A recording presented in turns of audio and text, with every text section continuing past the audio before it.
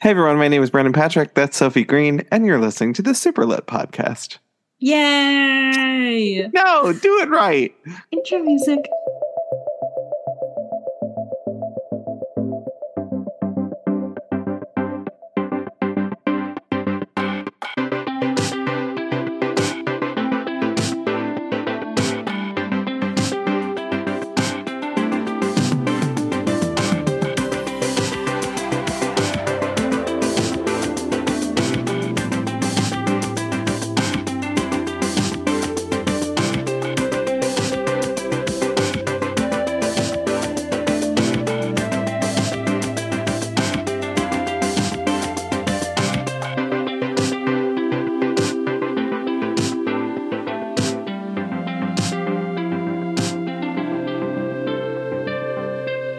The Superlit podcast is a bi-weekly podcast pertaining to books and, it seems now, media about the LGBTQIA community. Hello, Sophie. Hi. So, when I say media, I mean TV shows, movies, like audio recordings, Visual images moving in front of you. I mean, not the missing visuals from Beyonce, but I mean, We are the visuals and there are rules. But yes, we were talking about Heartstopper. Sophie and I decided to watch season 1 in all of like 2 days. Finally. Yeah, truly. I like to sometimes watch things when there's more than like 8 episodes to watch. You know, nothing wrong with that. Oh, nothing wrong with that. No, I love to watch a show after the hype is dipped because then I know it's good. Yeah. Also, Alice Oseman. Osman? I think Osman, unless you're British. And then it's Osman. Alice Oseman. Osman. Alice, the person who wrote the comic, I believe wrote and illustrated the comic, which is the TV show is. And also wrote the show. Yeah. Oh, and the show too? I mean, every episode ends with written and created by Alice Oseman. So I am assuming. Yeah, I didn't realize it. I guess I did notice it, but I guess I didn't realize that she had been doing the TV show too. Mm-hmm. That's kind of wild. It's kind of amazing. And that's why it's so good. We've read 2 books by Alice, and I've read Heartstopper, the comic, like as it was updating live. So where do I read that? I think maybe on Webtoons. It's on Webtoons. Yeah, that seems like where I watch it. Or let me see, Webtoons or Tapas. I was reading it on Tapas, I think. But yeah, I haven't necessarily read any of the like new episodes of or like pages of the comic. But I think I read pretty thoroughly up until the TV show like came out. So it was like up until I want to say like last year, reading it pretty religiously. I think I've mentioned it on the podcast before. Like I love their work, and you know, I'm sure we've read 2 of their books, Radio Silence and Loveless. We both loved Radio Silence, Boots House Down.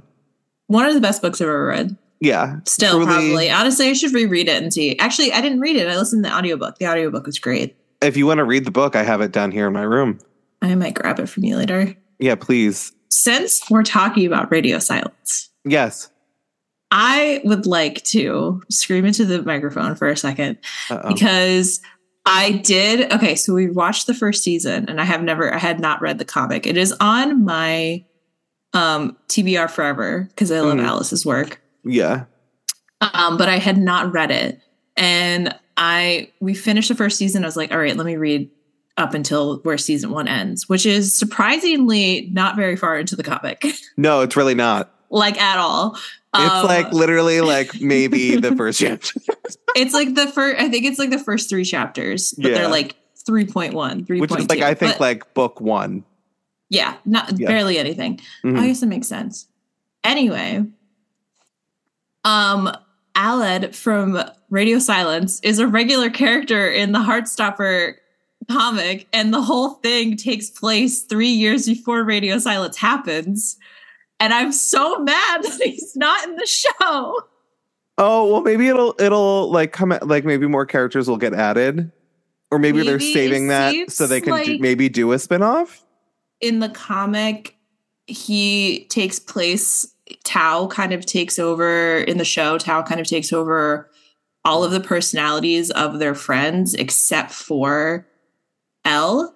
Elle and Tao are like the only friends of Charlie's that are like, Isaac is there too. And we're going to talk about Isaac because I love Isaac. Yeah. But very like tertiary character. Yeah. Tao isn't as like big in the comic as the TV show. They like morphed two characters together, and one of them is Ellen, and they made it Tao, and I'm upset. Oh no! I love him. He's one at like in the comic who is like, I don't trust that rugby player. You should not look, Charlie, stop it. And and that doesn't happen. Yeah. Anyway, I think in the comic, that's my first note. Yeah, I think in the comic, I don't remember the friends being as like present for Charlie. If that makes sense. I feel like a lot of the like they're there obviously, but like they're not like what I think of when I like think of the comic. I feel like a lot of the comic is about Charlie. And like then there's bits about like Nick.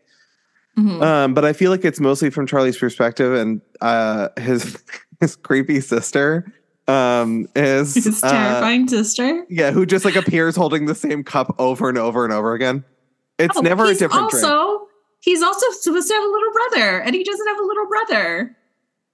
Oh, I forgot about that. He's supposed to have like an 8-year-old, or it's like a 6 or 8-year-old brother. Oh yeah, like a much younger brother, a very young child. Yeah.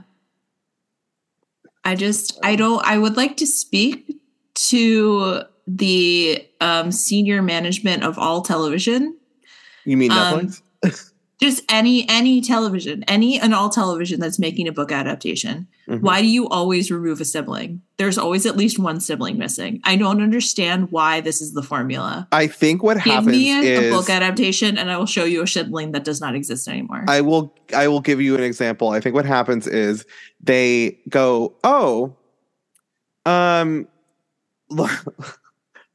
Lawrence Chaney, you've wrote a book. Lawrence Chaney. Yeah, I was like, what name can I use? I was going to use a fake one. Lawrence Chaney, you've written a book. The only way we will take this book is if you let us put it up to a dartboard, and whatever, like the point, like if a character is touched by the needle of the dart, that character is not in the book, and it's 98% of the time a sibling. It's always a sibling. It's always a sibling. Love Simon. Always get rid of a sibling. Simon's sister was just gone, which means they couldn't ever do a Leah on the Offbeat, because Leah on the Offbeat is literally about Leah and also Simon's sister. They're in a band together. So, yeah. What else? What else did we just watch? Red, White, and Royal Blue. Red, White, and Royal Blue. June is completely removed from the entire thing. There will be no June. This is not queer, but also recently watched Sisterhood of the Traveling Pants. They got rid of I can't remember her name right now. Lena's little sister in the first one. She doesn't exist. And then they were like, oh, she's a main character in the second one. We have to add her. And then suddenly Lucy Hale is there. Yep. They said, oh, I guess we'll hire Lucy Hale. It's like, it's so annoying because like most of the time, a majority of the time, if there is a sibling character, they are going to be important later if they are not significant yet. And so like if you are planning on continuing following the storyline, you probably should have the siblings there. But I don't know. That's just me. Just me. Those are my first two notes. We haven't even started talking yet. Well, then, I'm already screaming. I will say, I think it's funny you don't see Charlie's parents in the same room together. I fully was like, does Charlie have a mom? Yeah. Because I only in that one scene. Forgot. Yeah. What? Again, she's only in that one scene where she's like... She's in that one scene where she's like, Nick, why did you come over? Why are you soaking wet? She's like, bitch, why the fuck are you in my fucking foyer you're literally soaking wet. Yeah. And it's like, I'm busy being cute. I had a gay crisis and ran outside in the rain. Yeah. Okay, so I think my first major thing about Should we do like a plot summary? Do people need to know that? I'm giving a lot of credit to everyone. I'm assuming everyone but me has watched this or read it. I mean, that's a very good point. If you would like me to do a plot summary, I can absolutely do that. Do like a quick little synopsis. Yeah. Okay. I can do it. I don't need to look anything up. I think I got this. I'll help you out if you miss something. It takes place in the UK. Yeah. Mm-hmm. Mm-hmm. Okay. So this takes place in the UK. They're the age group. I don't know what forms are. You probably know more than I do. Gavin can probably speak to this. I think those are like their home rooms. Had a UK person in the room for this. I think forms are like their home rooms. Oh, okay. Yeah. I should have just like voice chatted Gavin into this. Let's get a Brit on the line. Yeah. So they're 16-year-olds. So for Americans who might be listening, they're in their sophomore year of high school. Charlie is. Yeah. And then Nick is a year above. Mm-hmm. So and Charlie. So is Elle. Yes. Sorry. No, it's okay. Charlie is an like openly queer kid. I believe just gay, if I remember correctly. Mm-hmm. Just gay trademark. But he, I believe, was outed the year previously. And the TV show, they don't necessarily say. I think in the comics, they like get to the like point about that a little bit faster. And in the TV show, they allude to it. Yeah, they have like a flashback scene. In the TV show, we start off with Charlie secretly dating another boy in his form, if you will. Mm-hmm. And in the hallway, this kid acts like Charlie doesn't exist. He's not real. This is that. It's really heartbreaking. And Sophie, maybe you can speak to this because you just read it. I don't remember that happening in the comic. It does. Oh, it does? Does, yeah. Oh, I don't remember. Maybe I just don't remember a lot of the beginning of the comic, or I blacked that out because I honestly, besides the sibling missing, besides the very young sibling missing, and a few small details, it is pretty spot on. Shot for like it's almost like shot for shot in some part. I want to talk about that, but yeah it's pretty faithful to the comic, which I think probably has a majority to do with the fact that Alice is credited as the writer, so presumably had a lot of creative control, which is like kind of the best way to get your stuff adapted, which I know a lot of authors don't have the opportunity to do. But yeah, I wish it happened more often because maybe we would get more like amazing media. You would think. Nick, a rugby player who is introduced, like I want to say midway through the first episode. He is one of the popular kids. He plays rugby. He's a grade above. As I said, he gets placed in the same form as Charlie, and they start kind of like hanging out. Nick convinces Charlie to join the rugby team because he sees him running during like gym class, and he's like miles ahead of the other students, which is very funny. Charlie's trait is that he can run really fast. Charlie's trait is that he has anxiety run, which is I was about to say, I feel like it's a queer person superpower. It's a trope of a gay is to be like, oh, you should join track because you run really fast. It's like, well, I've literally been outrunning bullies my entire life, so I have to run fast. Literally, I love to jump the little hurdles that they would put out during gym class. We're flighting. We're flighting. We're jumping. We're running. We're bootsing the house down. She's a runner. She's a track star. That's us. Okay, so Nick sees Charlie running, and he's like, "That's hot."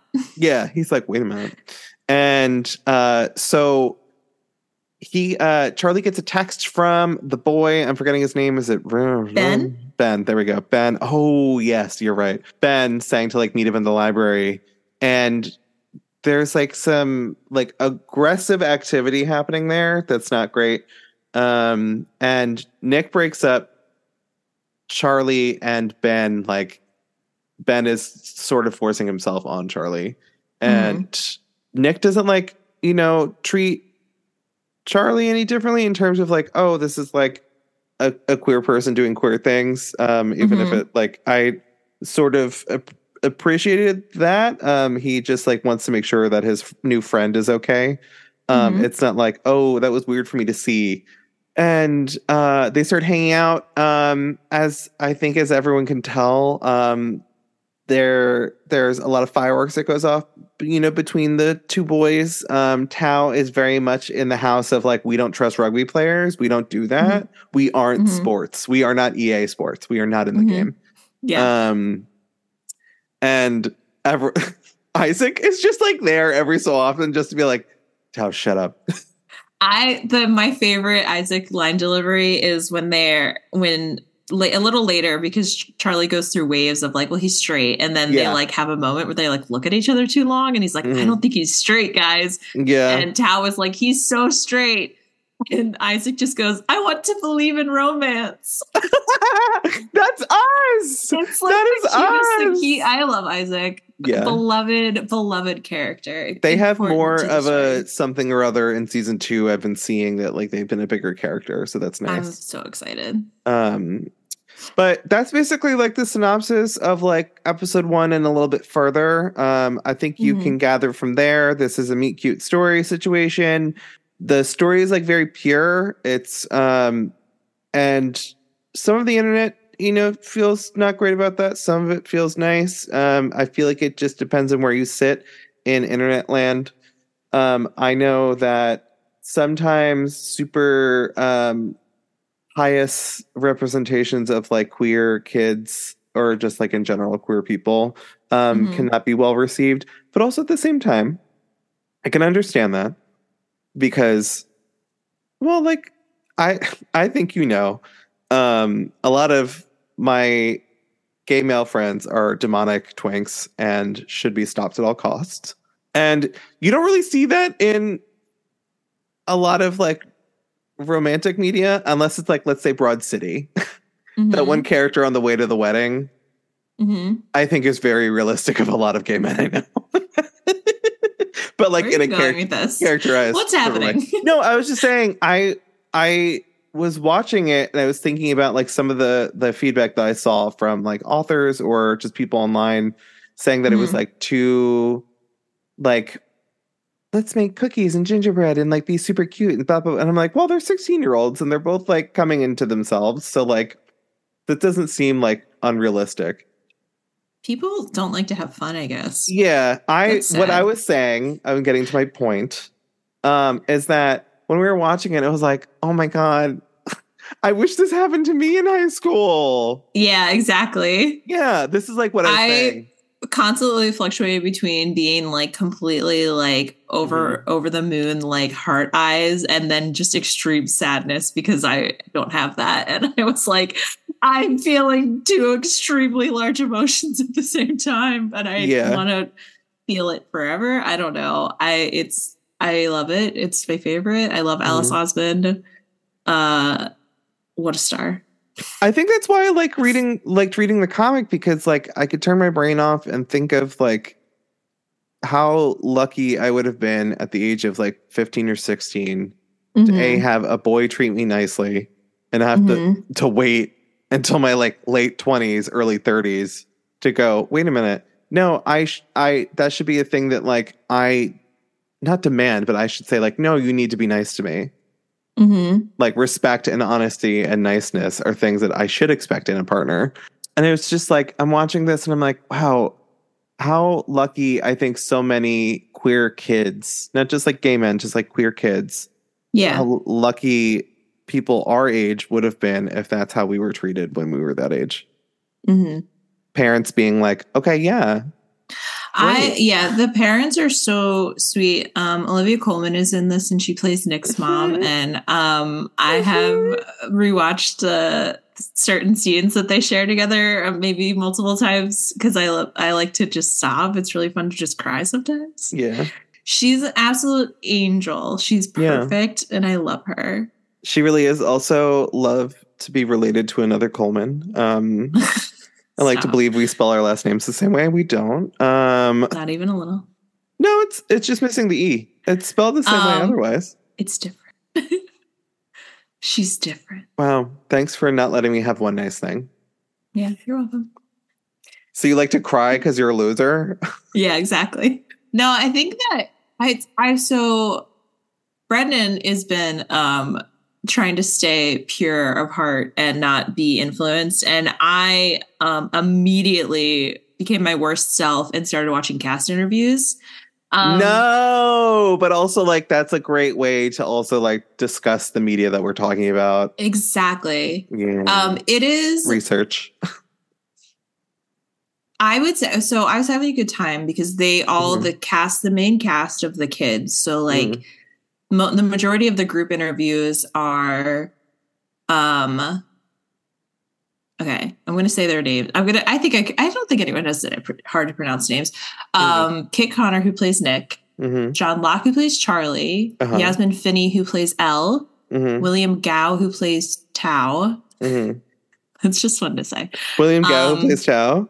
William Gao, who plays Tao. Kizzy Edgehill, who plays Darcy, and Karina Brown, who plays Tara Jones. Those are like I've seen some of the other casts in and out. Actually, Sebastian Croft, who plays Ben, is in a lot of interviews with them. And it's a very interesting dynamic because he's like an absolute sweetheart in interviews, and he's like very flirty with all of the cast, and they're like so cute together. Stop. And I'm like, I don't get it. You're a nightmare. You're literally like the worst human alive. Like he's a terrible character, but the actor himself is very, very sweet. Yeah. Well, that's like the woman who played Regina George in Gilmore Girls. Oh my God, Mean Girls and Mean Girls. My brain just turned off. Rachel McAdams. Yeah, she's like the sweetest human being on the planet. Oh yeah. And she's playing an awful demonic twink. She is playing a demonic twink. Yeah. I will say the things that I noticed in the interview is that so the cast is very young. Yeah, they're all pretty much teenagers except for Karina Brown, who plays Tara. Kit Connor. No, Kit Connor is very young too. I thought he's only 19. Oh, okay. Yeah, I thought you were saying under the age of 18. No. But they're all babies. Tara, the actress plays Tara Jones is the oldest, and she's 24. And she doesn't look anything. I don't know if that's at time of recording, like when they filmed it. I just Googled their ages the other day to because they talk a lot in their interviews about how they were still in school when they were filming, like after they finished filming season when they were still in school. So I think when they filmed the first season, they were like, a lot of them were 17, 18. So they're like pretty close to the age of the teens that they're playing. Yeah. Which I love. I always appreciate that. Yeah. It makes, I think it adds a lot of like genuine, like sincerity to the show just because you don't have like Euphoria style, like 25-year-olds playing 15. You have like actual teenagers playing teenagers. I mean, it's just a different genre. It's a completely different genre, but that's like, it's the go-to. So I think so the cast is all relatively young. So you talk a lot about how like they're teens. And I think it's interesting that they're very aware of all of the criticism online because interviews are they're cute, but they're also like, some of them are like a little sad. Yeah. Yeah. The main thing that comes up a lot of the time when you are looking up the cast of the season of the show Heartstopper is a bunch of stuff that happened to Kit Connor when the first season came out. Unfortunately, I'm just going to talk about it briefly. I don't want to talk about it too much because it is kind of upsetting, but basically a lot of people were being really mean on the internet, being really gross because they thought he was straight and were very God, come on. I can't believe, it's bad. The internet did the bad thing again. So he had to come out on Twitter like very aggressively and was basically like, you all outed me. Thank you very much for like ruining that experience. I hope you like the show I made for all of you. Like he's clearly very upset about it and like doesn't like to talk about it in interviews and stuff. And it is kind of tense because a lot of the stuff that happens in the show is like so Kit's character Nick is coming to terms with sexuality for the first time. He's never experienced any kind of like romantic feelings for a boy. And he suddenly meets this person who like brings up all of these feelings inside of him. So there's like all of these moments in the cast interviews where they're like, which character, like, do you guys relate to your characters? Like, how do you relate to your characters? And everyone is pretty like, they're like, they're cool. They're like, no, I like really relate. This is how like Joe Locke is very like open about his sexuality and stuff. And like I feel like the energy is pretty good. And then like Kit will just be like, yeah, Nick, he's just a guy and I'm a guy. And I like it's like very, you can tell he's like, we both had a pretty rough time coming out, but I don't want to talk about it. He had a better time than I did. So I don't know why it was, but it's so funny how like that happens. And then like, there's also the side of the internet that is just like gross and like, oh my God, but he's so hot. This is that. I'm like, maybe you should have stepped in to defend this adult person who is just becoming an adult. He's still a baby. Yeah, absolutely, still a baby. But like, maybe you can step in if you like someone that much to be like gross about them and that like the way that they look. Maybe you can also step in and be like, we shouldn't do this. Yeah, but that just like doesn't register in people's brains. No, they just it's a celebrity in front of them. Well, not even that. Just like any person, they're like, I can't put you in a box, and that upsets me. And now I'm going to yell at you until you go into a box that I want you in. Yeah. I don't know. I think it's phenomenal that Nick's character is slowly kind of coming to terms with being bisexual. And it's like very, very important to him as a character that he's like, I am bisexual and I like both boys and girls. And please stop trying to call me gay. Like that's like an important part of his character. And the majority of the character, actually, I don't even know if, I don't think anyone gives him a problem for that. Most people, the people who give him problems are the people who are just homophobic. But it's never like, are you sure? Yeah. Are you sure? Are you haven't figured it out yet. Like you're just like on the fence. Like you'll get there. The only character who lightly does that is Olivia Colman when she in the season is like, well, I mean, like, it's okay if you just like boys, like you can just say that. And it's like, no, I do. And she's like, okay, cool. Vibes. Yeah, because they watch Pirates of the Caribbean together and he has the bisexual awakening. It's important. You watch if you are a child who was born after, I don't even know. If you're a child, if you exist on this planet currently and you have watched Pirates of the Caribbean and or The Mummy, at some point in your adolescence, you're bisexual. I'm so sorry. Yeah. Those are the rules. We're so sorry, sweetie. Those are the bisexual awakening movies because you either have Keira Knightley and Orlando Bloom at his like filthiest and like complimentary, or you have Rachel Weisz and Brendan Fraser at also his filthiest complimentary. I think the point. Okay, so the point I was trying to make is that I don't even know where did I start. I started talking about cast interviews and stuff. Yeah, this famously happened to Becky Albertalli because exactly. God forbid. I also understand. I will say I understand the importance of queer actors playing queer characters. I do get that, and we do this to a lot of people when, let's say, a famously. Like we all think straight person is cast in a role, and it's like, well, maybe the actor should not like this is not a trans person. This is not like a gay person. Maybe they shouldn't be cast in this role. Like I'm thinking of Brokeback Mountain right now. I'm also thinking of the guy the Danish girl. Yeah, that guy. It's like. Okay, like Brokeback Mountain, those are not queer people. I mean, if Jake Gyllenhaal's gay, I don't know, or by whatever queer. Exactly. I think it's less important that you have a quote unquote accurate person playing an actor playing a role they're paid money to play and being an actor than like ruining someone's life because you need to know who they fuck. It's just like, it doesn't, I don't give a shit. I'm so sorry. I don't care if a straight person is playing a gay character. I don't care because how the fuck do you know that they're straight? Yeah. I will say when it comes to transness, that is an entirely different conversation because that is not necessarily, I mean, that's just like a different beast completely. That's not, that's like your physical body. It also becomes more complicated if you're telling any kind of story that you want to show the transition of someone shifting genders, because if you do use a trans actor, then you have to either find a very convincing body double for them, which fortunately Laverne Cox has a twin brother.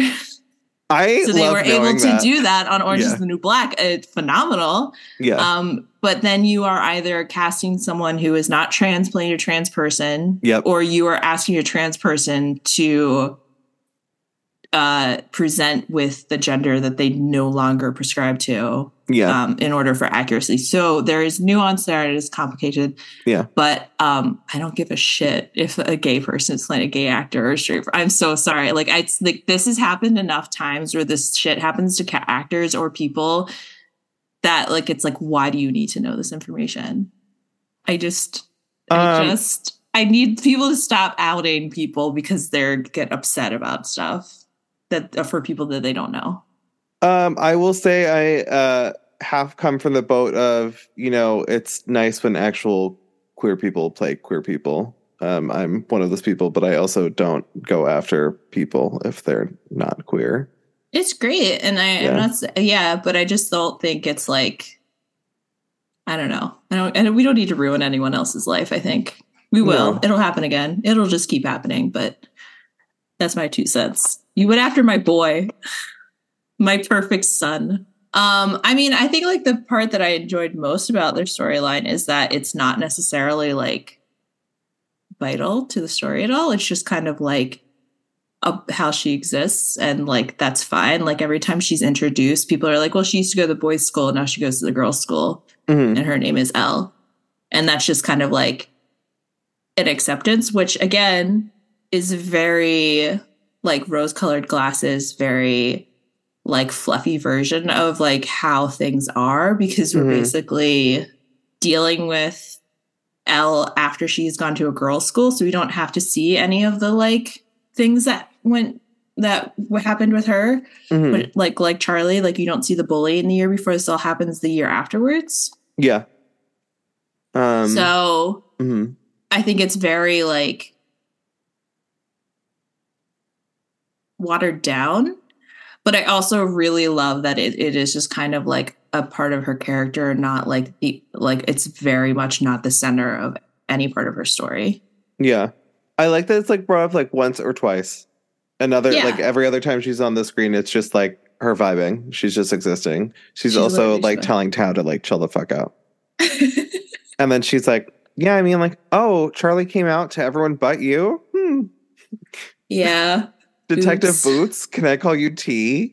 Yeah, I think that her character in the comics is like lightly smaller. Like she's not as big of a character, if I remember correctly. But I'm like really happy she's here. I mean, I love her. I think she plays like a big role. I guess like all you were saying that like all of the side characters are not necessarily as big in the comic. I think so. Like that's the way it felt to me. I could be wrong. It has been a while since I've read those like first couple of chapters, but you just did. So like, what are your thoughts? Maybe I'm wrong. I could possibly be wrong. I feel like you're right. I feel like it was very limited to Charlie and Nick's kind of interactions. Yeah, because there is in the future in that comic, like past the like first couple chapters, the school does like a trip to Paris, which I think you'll like, and that's when like a lot of the characters are together.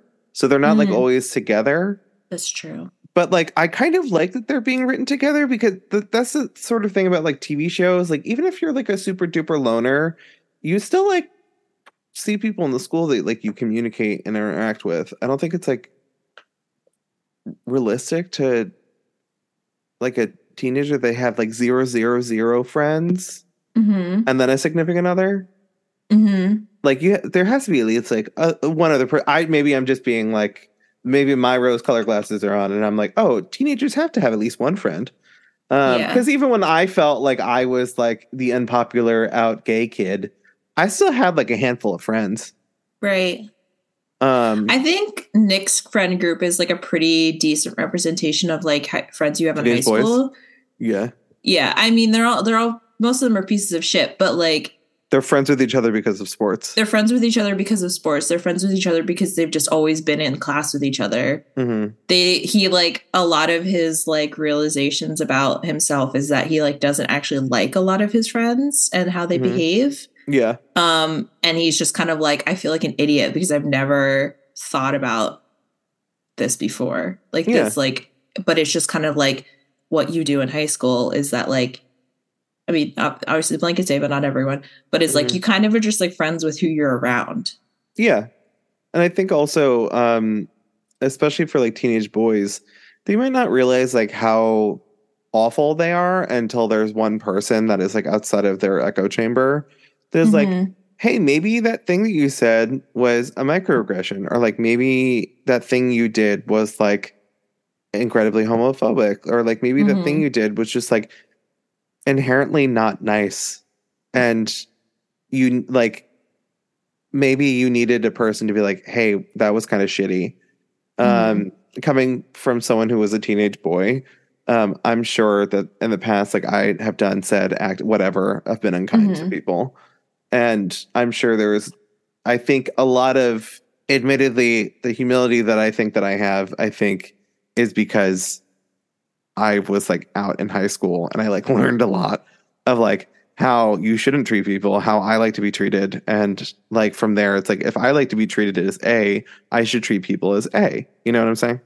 And maybe these boys don't have like an experience that will teach them humility and how to treat other people with kindness. Because they're taught to be boys and not people who have empathy for other people. It's also, I feel like, pretty culturally different just in the UK. A lot, like generally, and this is just, obviously I'm not the authority on this, but I feel like generally the kind of the stereotype for British people is like very repressed emotions. You don't really talk about a lot of stuff. You're very like quiet and polite to whoever, and that's kind of like how you get day to day. But then that's like, okay, well, if you're just nice to people who don't deserve it, or you don't like push back, then I think that's like a lot of the issues that Nick finds himself dealing with. Yeah, because I don't think Nick is inherently a bad person. He's just around, straight cisgendered boys that don't often get checked. Yeah. So the one bully that is constantly getting checked by Tao, I think Harry? He's really the only person. Yeah, he's like the only person that is like actively being like, shut up. You smell like a fart. Like he's just like, oh, I look like a foot. Well, you smell like 2 butt cheeks. It's just like, yeah, I'm trying to think of like how it's, I mean, in a way that isn't like, fuck you, no, fuck you. But it's very that, fuck you, no, fuck you. Yeah. But in a much nicer, Alice approved way. An Alice approved way. I think, I mean, we do have like a tense moment later into the show. But I think that, I think a lot of the problems with like Nick's friends and that whole group, and also himself, especially towards the beginning of the show, is that Harry is an extreme antagonist. He's almost like cartoonishly a bully. Yeah. And they just don't do anything about it. They just are like, hey, stop. Maybe later on. Like, so we have these 2 characters who are like slowly trying to like figure each other out. Nick is having a self-described gay crisis. Which is funny because Charlie's background on his phone says parentheses gay panic. Yeah. Which I love that. Is correct. I wonder if he'll have a different one for the second season that like alludes to what happens in the second season. I hope it's just like one of their selfies. That'd be really cute. Oh, I like that. So we like midway through like this season, they hit a point where they're going out, they're like sort of dating, haven't quite necessarily like said it flat out, but like it's like implied sort of. And he's like had conversations with Charlie where he's like, no, I really like you. Like, I like being with you. And I'm trying to figure out my sexuality, but I just know that I like being with you. Like, that's important. Yeah. But there's still moments where they're at school where like his friends are being mean to him or Tao, and he kind of just stands there and he doesn't really do anything. And I think that's like a lot of the like repressed British, like, I don't know how to step in on this situation. Yeah, and it's I think again it's like, Harry is like this, resident rich asshole. which I don't care if I'm calling a child an asshole. He's an asshole. I love that. That's great. Yeah, I think there. Not to deter this. There's an episode of Sex and the City where Samantha gets pissed off that there's a child crying at like a very beautiful restaurant, and she's like, oh, this like asshole, and Charlotte's like, you can't call a baby an asshole, and she's like, why?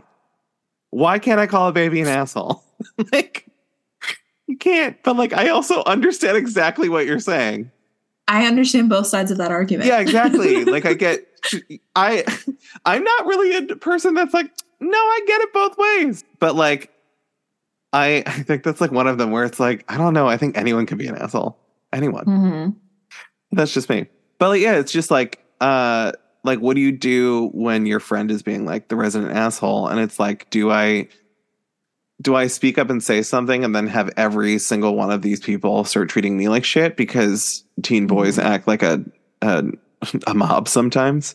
Mm-hmm. But like Tao is literally the only person that ever like, you know, sticks up all the time, constantly throughout the story for Charlie. Him and his fucking fuck ass Bob. It looks like what was his the cartoon? Hair is so funny. It's so funny, but what was the cartoon that I asked you if you'd ever watched? Aeon Flux. Aeon Flux looking ass hair. Yeah. I'm not wrong. If you don't know what I'm talking about, Google Aeon Flux anime and put the image of that woman next to Tao's hair. In season 1. There you go. Boom. Coming from a person who has had that exact haircut, because that was absolutely high school Brendan's hair. I get it. No comment. Yeah. Fuck ass Bob. That's why I feel like I can. Yeah, that's why I feel like I can say that.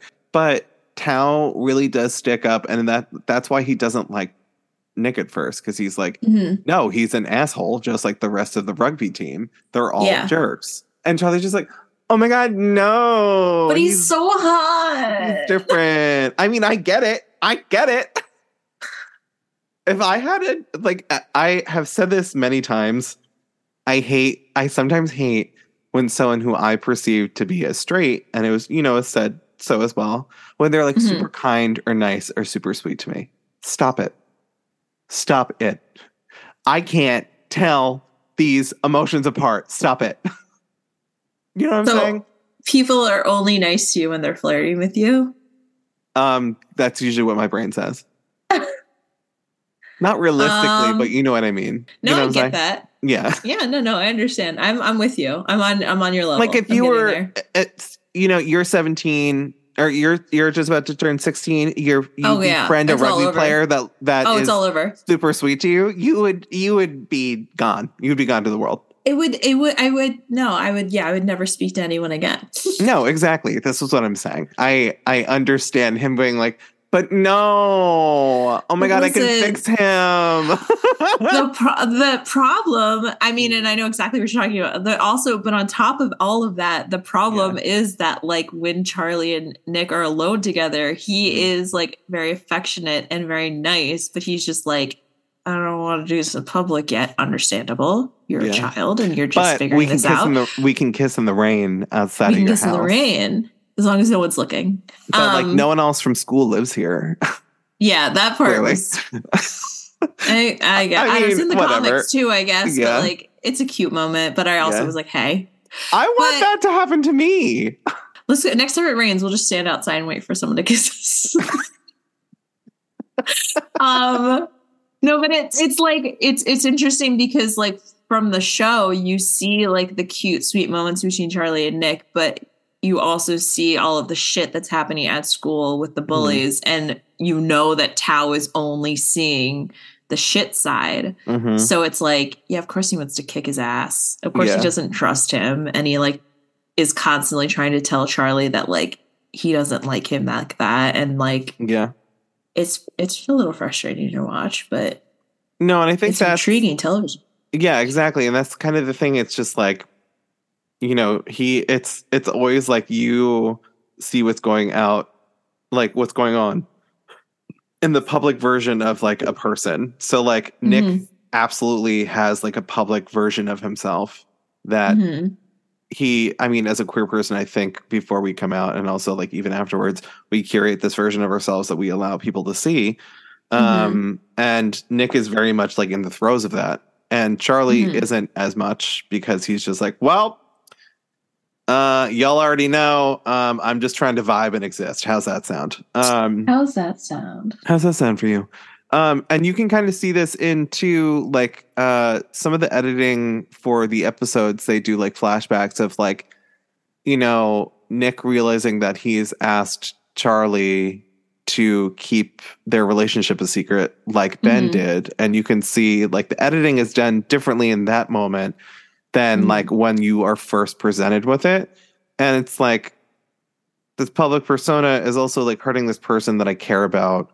But it's like I'm not comfortable yet saying like who I am as a person, and that's what our buddy Tao is seeing. I'm not kidding. When I first watched the show, I'm glad that we like sat and didn't like immediately record. I didn't necessarily love Tao while watching. And I think it's because he was the one person that like Charlie hadn't like come out to about their relationship. It wasn't that he hadn't come out to him, it's that he hadn't come out to about like the relationship.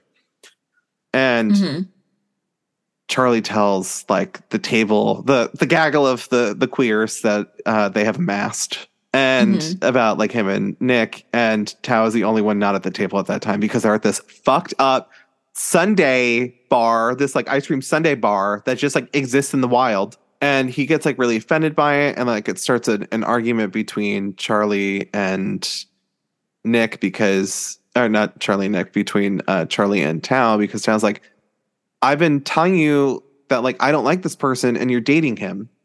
And it's like, you didn't tell me. You told everyone else, but you didn't tell me. And it's like, okay, do you know why I didn't tell you? Do you like have any inkling as to why? So I didn't really like love his character upon like first watch. But I kind of do also understand like a lot of where like Tao comes from. So I think out of the characters on the show, he's like kind of in this middle place for me where I'm like, I don't hate you, but you're on thin ice, bitch. Do you have that feeling with any of the characters on the show? I feel like every it's either I don't hate you, but you're on thin ice. Yeah, I don't hate you, but you're on thin ice.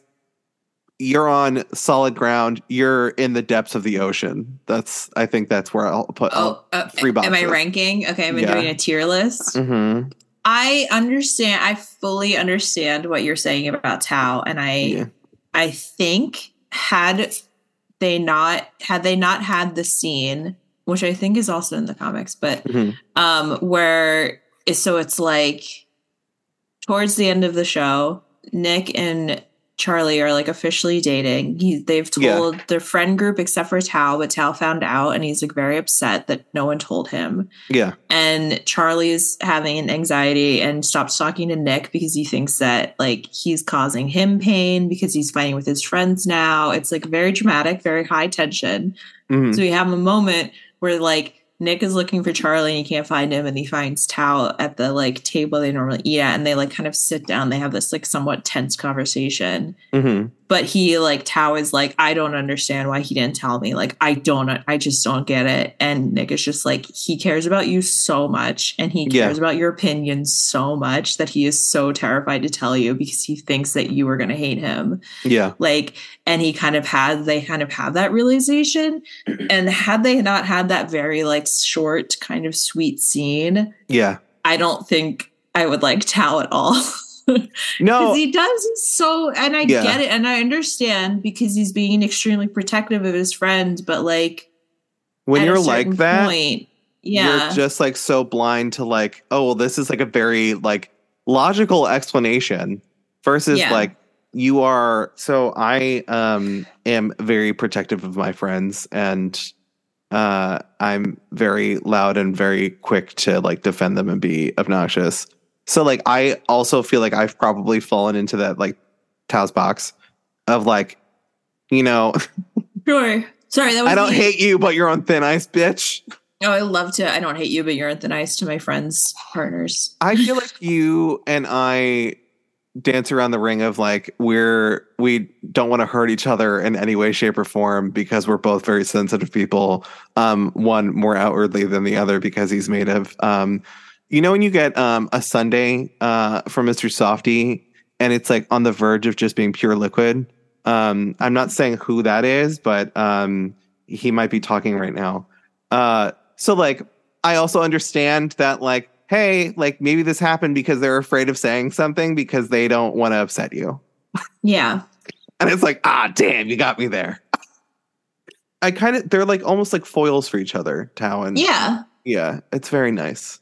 But I feel like all of the rugby boys are in the depths of the ocean. Nick was pulled in on a lifeboat.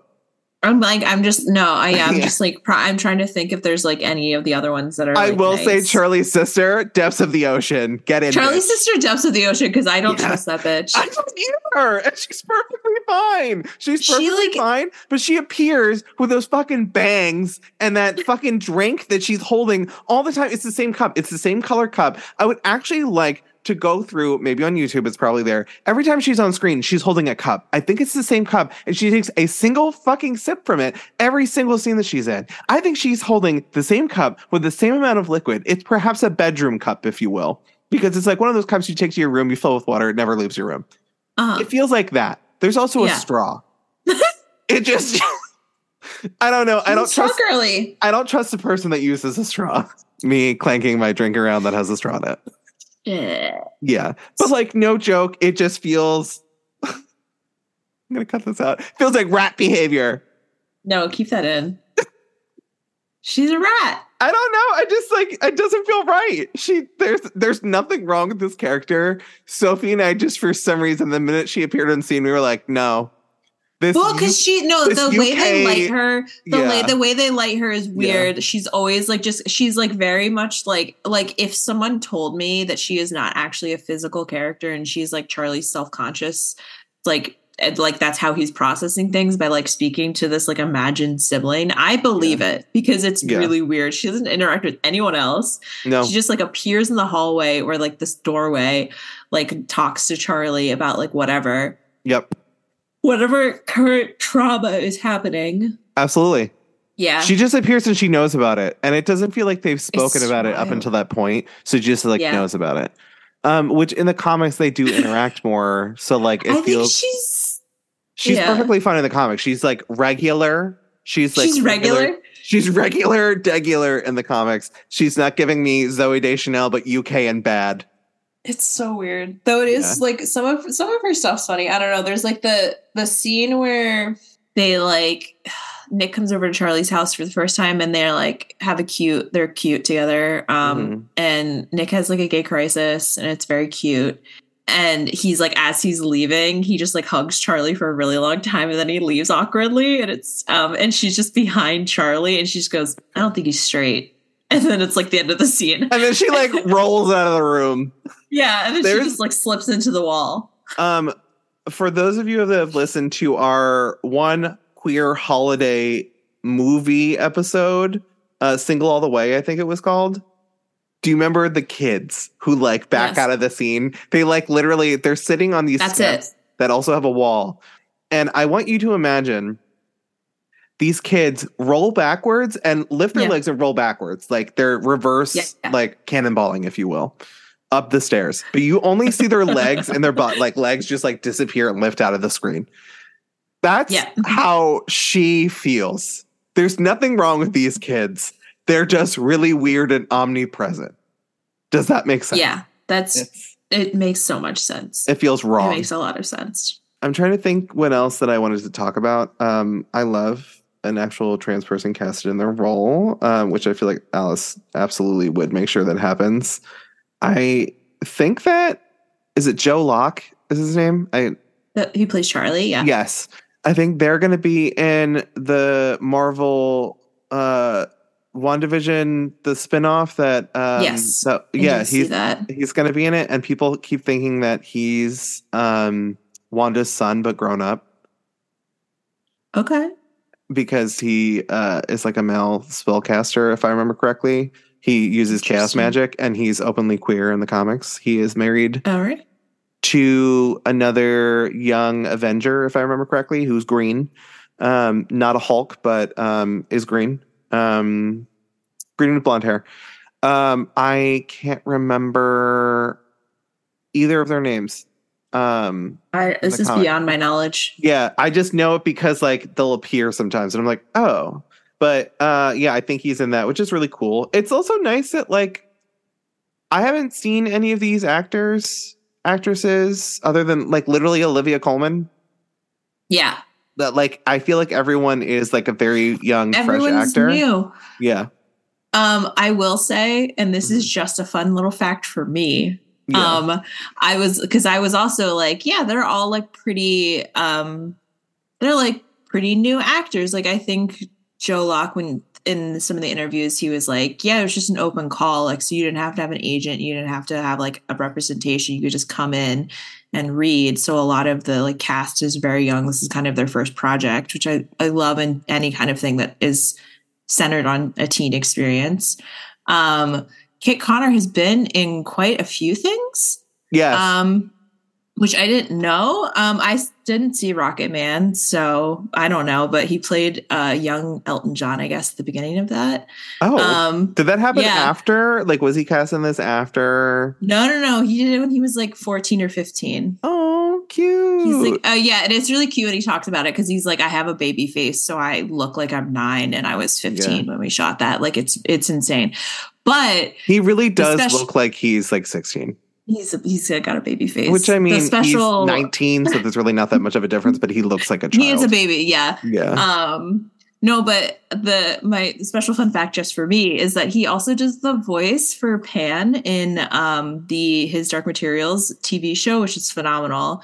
I cannot pronounce his full name. Pantamillion. He is Lyra, the main character's like animal companion. So he's just like a little ferret. He's a pine marten. Yeah, he does look like a ferret. You're right. But I just like he just like, yeah, he's great. He's a talented voice actor because he just has like a little cute British voice. I was very excited to learn that factor earlier. And that's all. He does have a cute little British voice. You're right. Trying to think what else I wanted to talk. I don't have a lot of thoughts about this other than the fact that like comparatively to the last thing we just watched, where I was lightly upset about the way that the media was interpreted. Oh, yeah. But still happy with watching it.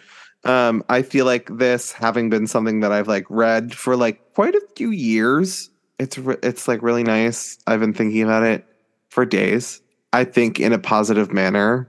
I watched it. I'm like, why were people mad about this?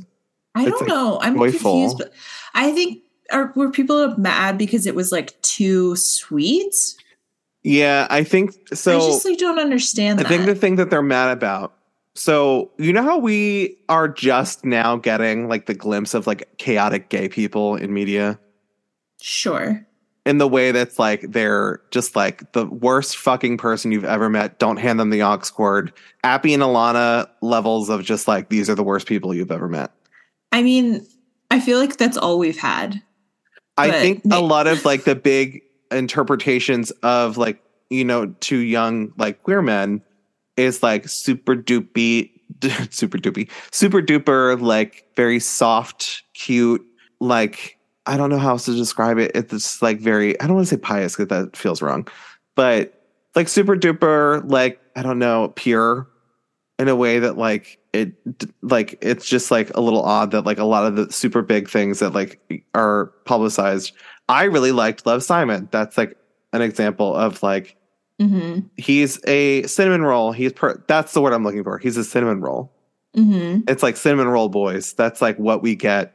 And that's what like, those are the only kinds of like queer men that can be like the forefront of something. Okay.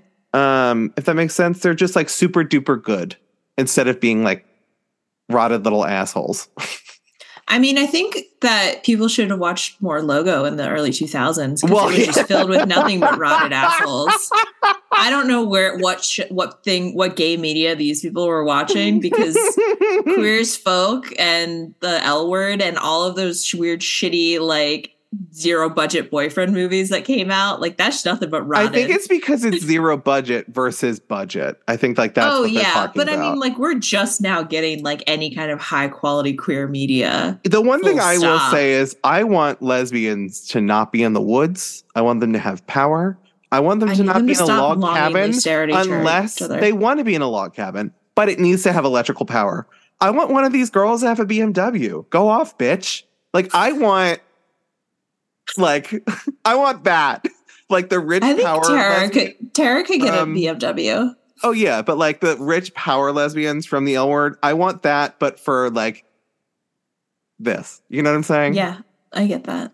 I like that the two young like queer girlies, they seem like pretty well adjusted in this. They seem to have iPhones. They seem to have power at home. They seem to shower. They seem to not be like, well, I don't know, but they, you know, Darcy's a little bit of a gremlin, but they still seem clean. They still seem clean. But like, I feel like that's when a lot of like lesbians longingly looking at each other, lesbians writing notes to each other, lesbians not being allowed to like be in the 21st century. You know what I'm saying? My least favorite genre of movie.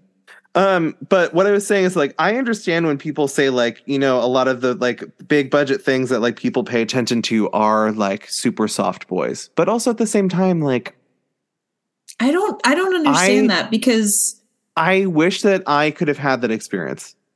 I think it's people not being willing to admit that they wish they had that experience. I just don't understand. I think you're right. No, you're 100% right. Because like me as a person, like I know that like part of my personality is like the worst person you've ever met in your fucking life. But I think my idea of myself is like very sweet boy, very kind, should shut up more. I think that's where I sit. Here I am on a podcast. But like I think a lot of like I'm able to admit like I wish I had that experience. Sure. Like I interviewed someone at work the other day and he was wearing pearls. He's like 19 wearing pearls. And I was like, I really love your pearls. That, I wish that when I was your age, I wouldn't have had my ass dragged down the street if I had worn those. Like, I'm really happy that you can do that. Like, I will admit, I'm happy you can do that in a way that I hope doesn't sound like I'm an elder gay and I wish that I knew how to. No, I think it's more genuine. Because it's like, I wish that I could have been able to be more like lightly more feminine when I was younger. I get, okay. I understand that more. You put it that way. Because it's very much, I think it comes from a place of anger, jealousy for a lot of people, instead of just being like happy that like there aren't people suffering as much. I mean, it's still pretty bad, but like, and it does feel like lightly removed from the reality of like, but not at the same time in this situation. But it's like a romantic. It's like a rom-com. It's supposed to like I don't watch fucking realistic You've Got Mail. I'm like, oh, this is realistic. I don't watch Sex in the City for fun. Yeah, it's I watch it because they're rich women that have no money problems. They're all just like having sex with the hottest guys. It doesn't make sense. And also the hottest women.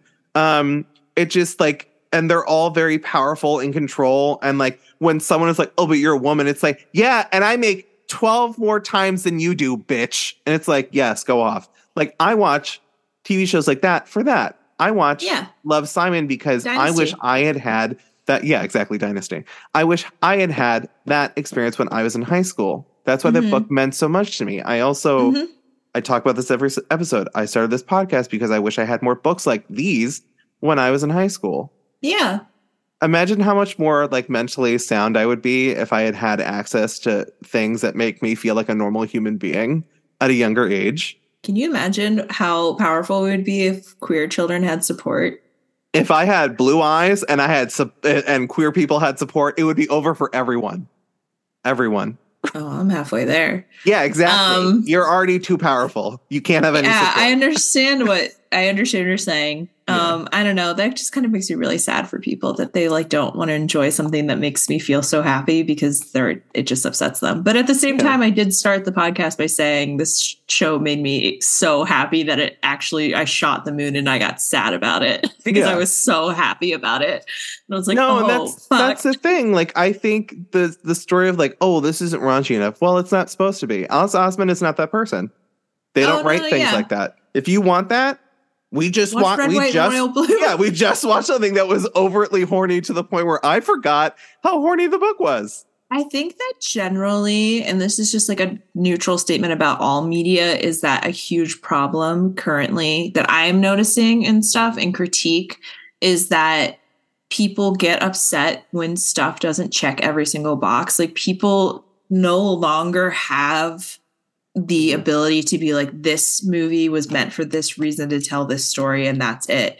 Yeah. They are so concerned about identifying with every piece of media like on a personal level, or not even that, but just like unable to understand something without like drawing a personal that they get upset when the things that they expect or things they want to see aren't in everything. And it's like, this isn't for you. No, like let me think of like a book that we've read that like I can't specifically relate to fully. Cemetery Boys. I'm not a dead ghost, half dead boy. I know. I'm sorry. I'm sorry to reveal this. I'm not like a half dead boy looking for, someone to use magic for me. Also, like the lead character of that is a trans person. Mm-hmm. Like I don't specifically relate to that experience. So I'm not supposed to enjoy this book. Like you can't just like read or absorb something. Also, like, I'm not a straight person. I'm watching Suits. I think that was developed specifically for straight people. Yeah. Not a queer person in the room. It just doesn't, and I understand that you have like a deeper connection to something when it has a personal meaning. Yeah, but absolutely. To discredit something for being bad because you think that it doesn't like align exactly with what you wanted to get out of it. Yeah. I think it's just like bad form. Exactly. And like, there's something to be said. Like, I wish that we had more, if you are the kind of gay person that thinks you're like the most rotted human being on the planet, sure, you're Wendy Williams. I get it. Mm-hmm. There is absolutely something somewhere that you can watch that probably fulfills that in a way that like, please go watch that. Or like, I would love to see your interpretation of that media. I would love to see like you write something that like feels like that. That's how a lot of books happen, is people write something that they feel is missing or like relates to them. Yeah. And I'm not saying that like, oh, boo-hoo, you can't find something that fits you. It's like, okay, maybe this thing doesn't fulfill this like box you're looking to have like, checked off. There's a way to have that conversation without saying that it's bad. Exactly. Not everything has to be for you, and that's okay. I'm just going to say The Little Mermaid. Boom. That's it? The Little Mermaid. Like, people are getting pissed off because Ariel isn't white anymore. Okay. But that's fine. You can't understand why, like, this means something to someone? Yeah, exactly. No, it's very, exactly. Just that. Exactly. Like, I remember, I feel like we always talk about this, but, like, I remember talking about how important Love, Simon was to me. And I think I remember like a coworker like rolling their eyes at me, and I was like, are you joking? Mm-hmm. The next time you talk about something that you clearly like, I'm going to audibly make a vomiting sound. Yeah. Like, does that feel good to you? No, it's not. It means something to me because it's the first thing that I've experienced at this level that like is treated like a Cameron Diaz movie in the 1990s. So like it meant a lot. It was it was really revolutionary because it was so shallow is not the right word, but because it had a lot of, it had like a lot of beautiful scenes. It was a classic rom-com. It was simple. Yeah, it was basic. Like it's just like, I will pay for that over and over and over again. That's why all of those different and I have what I will. Yeah, exactly. That's why all those different versions of You've Got Mail exist. I listen. We have decades of rom-coms to catch up on. And also like the TV show, that movie Bottoms that's coming out. Like that's like the perfect example of like these people rotted gays. Yes, exactly. Yeah. This is what I'm talking about. Like people want more of that to like, we can have both things. We can have both things. Yeah. But like if one comes out over the other, like I don't want people to be like, God, this is just, well, it's not for you. Heartstopper is for a person that likes a rom-com and they just want, it's for me. Like literally no mentions of like war or like whatever. They just want to watch something where they can turn their brain off so their heart can turn on. I just want to, I Is just that want to so experience wrong? love. I want to turn my fucking brain off and wish that I had had these joyful queer experiences in a time when my brain was still forming. Yeah. Does that just let my it brain happen? is done forming and I'm upset about it. Yes, let it form some more. But like, that's the thing. Like, is that I think that's my moral of the story. And this is only season 1. I know. I can't just wait. We're gonna have more opinions. I mean, I think a lot of what we talked about is just like the general existence of Heartstopper. We didn't get too into the nitty gritty, but no, I think you should watch it because I'm honestly, I think I'm the last person on this planet. Both of us are the last person on this planet who haven't seen this show. So I feel like I'm just telling people to watch a show that they've already seen, but go watch it again because. No, exactly. Really nice. And also the thing that's really amazing about this is that you have 2 different versions of this media to absorb. Actually 3, because you can pick up Heartstopper in a single book, I think. Different books. But it's a comic book. You can read it online. You can read it physically, like a little manga. It's literally for free online. Yes, like literally, this is a free website. Me screaming about Twitter. This is a free website. This is a free thing that you can read that Alice Oseman wrote for us. Yes. Literally the video of Abby, Alana running out of the bodega and screaming, just going like that's how I feel about this. And it's how I've always felt like about this. It's how I've always felt about Alice's work. Yes. A thing that I would like to end the episode with is that Alice's work is very thoughtful. It's like very romantic. In a way that is just like very sweet. I think is very nice. So sweet. I think that these 2 characters are really great and they're very nuanced and they're very deep because in the comic there's a lot more that comes up and I'm interested to see like how Charlie's character specifically evolves because there are like some like pretty deep things that like don't get spoken about in a lot of like media that is about men. And it's not necessarily good things, but it's good that we're talking about them. And I'm curious, like, how Netflix will handle them. Also, like I'm a little scared, but also like it's been so good so far. I can't imagine if Al still, has anything to say that it would be handled in a poor way. I was talking about this recently. I think Netflix does queer media better than other streaming platforms. Yeah. I agree. Changed my mind. I'm that guy sitting behind that fucking little fold-up table. This has changed my mind. Because granted, Red, White, and Royal Blue was good. I'm trying to think of that should have been a TV show, not a movie. It wasn't handled well. It wasn't given the budget it needed. It was just, it was rushed. It all went to Uma Thurman's wigs. It felt sloppy. Yeah. Yeah. But comparatively, like, let's say Love, Victor, because we've talked about the movie enough, that TV show I thought was really nice. Yeah. We haven't finished it yet, but it feels nice. And like that was like given a budget because it was supposed to be on Disney first. Yeah. But like, I think that Netflix, for as fucking annoying as they are, they handle queer media a lot of the times. I would say more so than not, they handle queer media like pretty well. At least in the things that I've consumed lately in a way that I'm like, wow, this is actually really nice. Because they know that queer people will watch things. Yeah. And we'll also talk shit about things too. I'm looking at you, they, them. They were not slashing them. Okay. I have 2 things left to finish up. Okay. One, did you notice that Alice is in the show? Did you notice the cameo? No. I'll have to look it up. I don't think I know what Alice looks like. A sweet little British person with like red curly hair. Is it one of the teachers? There's it's no dialogue. It's literally just like a shot. It's just like a visual cameo that I am just a freak and I recognized her. That happens in Nick and Nora's Infinite Playlist, and I thought that was really cool. Becky Albertalli and Adam Silver are also in the house party scene for Love, Simon. There's an episode of Outlander that has Diana Gabaldon in it. There's an episode of Gossip Girl that has dialogue, the woman who created Gossip Girl is in it. Like the woman who wrote the book. Stephanie Meyer is at Edward and Bella's wedding in the movies. See, I love this shit. This is so cute. Do you want me to tell you or do you want to look it up. I'm gonna see if I can find it myself. Maybe they're in the second season. That's possible. Mm-hmm. Are they a student? Or like they in a student scene? Oh, okay. No. Okay, maybe we'll see it again. Maybe we'll watch season 1 again. Yeah. What's the second part?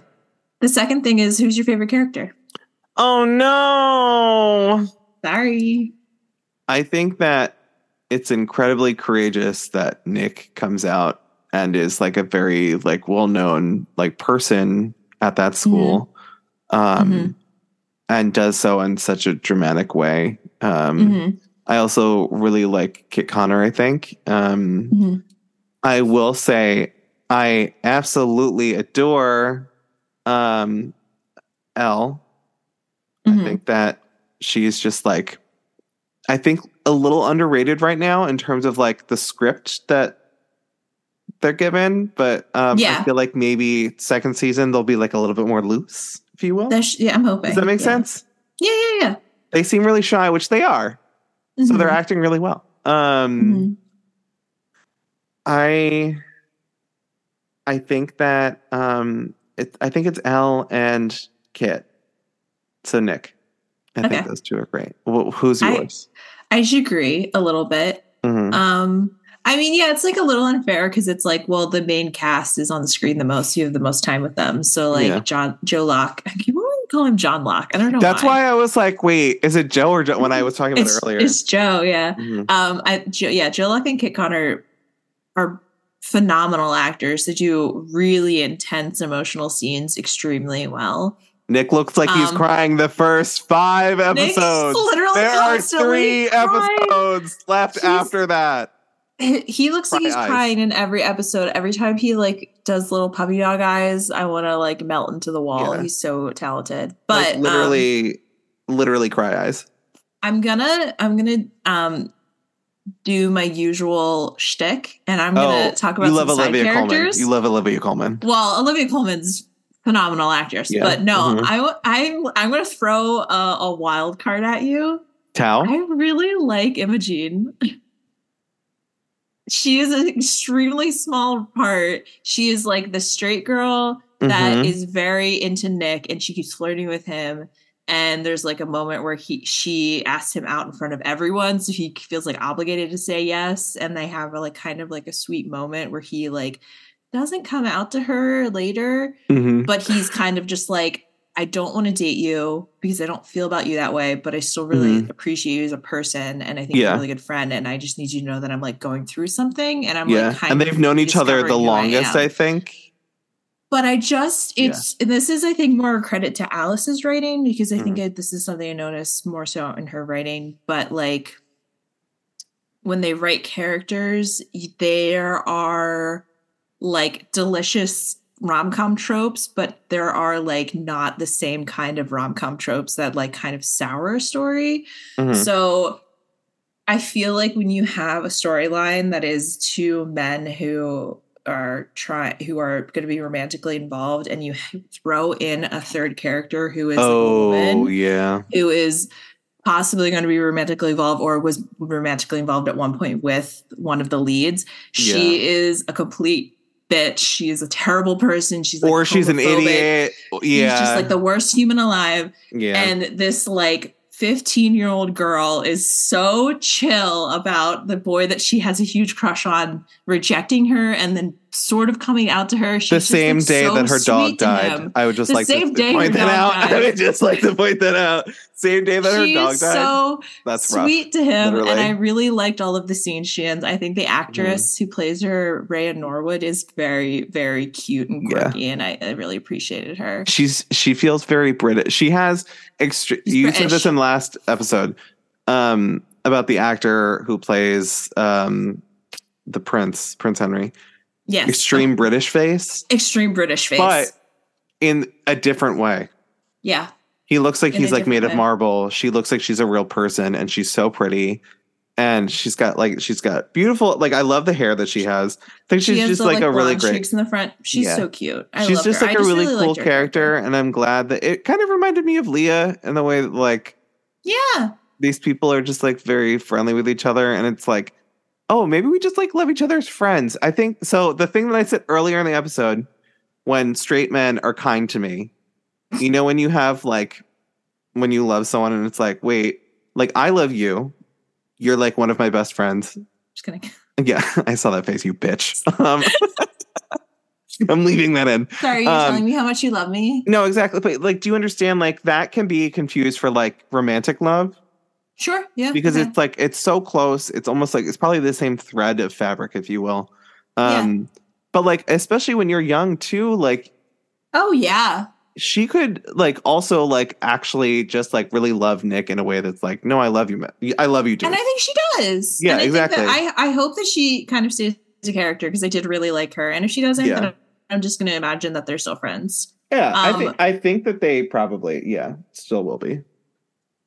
And then my own litmus, I just have to do a little shout out, and I'm not gonna, I promise this will not draw out the episode much longer, but the art teacher who is kind of, he's just like the sweetest man alive. You're gonna love the Paris Times. I can't wait. I just like any time that there is a teen drama and you have an art teacher that is basically like the only adult who cares about these children. Yep. It's so correct and real and accurate to real life and also extremely needed. And I think it's very important in shows like this, especially if kids are watching this who are the age of these characters, to understand that there are adults who actually care about them. Because especially in high school, that is not a common thread. So I just really liked his character. I just wanted to like a little highlight on him. No, and also the actor's great. That's realistic to like my life. I'm like best friends with my English teacher from high school. She really did like a lot for me personally. And she was always there in the same capacity that I would say that Charlie's art teacher is.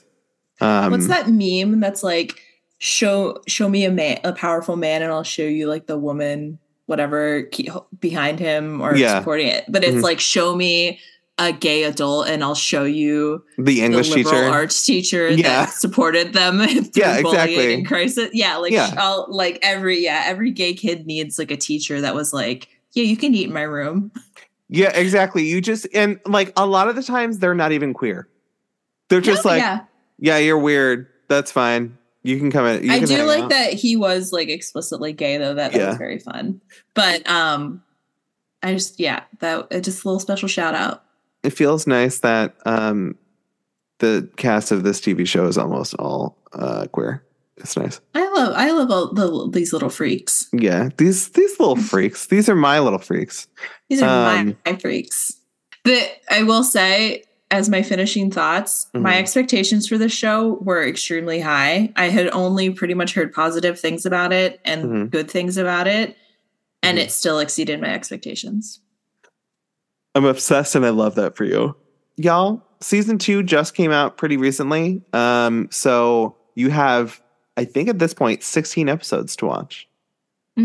Get to watching, gay. And if you just rewatch them over and over, then that's infinite episodes. Yeah, exactly. And then you have the comic to go through. And there's so much comic to go through. So much comic. And there's blooper reels. Oh, I didn't need to hear that. No. Not on a day where it's 11:28 at night. I didn't need to hear that. We're not doing that tonight. They're so cute. No, we can watch season 2 and then we can watch blooper reels together. That seems fine. But yeah, we've been doing the like watching things because the last I want to say all of August sucked for me specifically. I think maybe a little bit for Sophie too. And we just wanted to turn our brains off and watch some TV and some movies. So I hope it's a good time in the summer to just enjoy some lighthearted gay things. Exactly. We just wanted to watch some things and vibe and just sit on the couch and be in the same room experiencing this media together. So hopefully you guys like us, doing a few episodes of like television/movie stuff. I know that we will be getting back into books at the end of September. We got some stuff on the back burner. Yeah, we got a book called End Papers that we spoke about earlier in the year that we wanted to read, but then August happened. So yeah. Thanks, Taylor. Yeah, truly. Fucking Taylor. All right. Well, everyone, My name is Brendan Patrick. That's Sophie Green. This week, we've been speaking about Heartstopper, both the comic and the TV show. Just the first season, though. Just the first season. The next episode will be the second season. But yes, my name is Brendan Patrick. That's Sophie Green. And you've been listening to the Superlit podcast. I'm going to go rewatch season 1. No, Bye. We're watching a new episode. Don't do this. Outro music.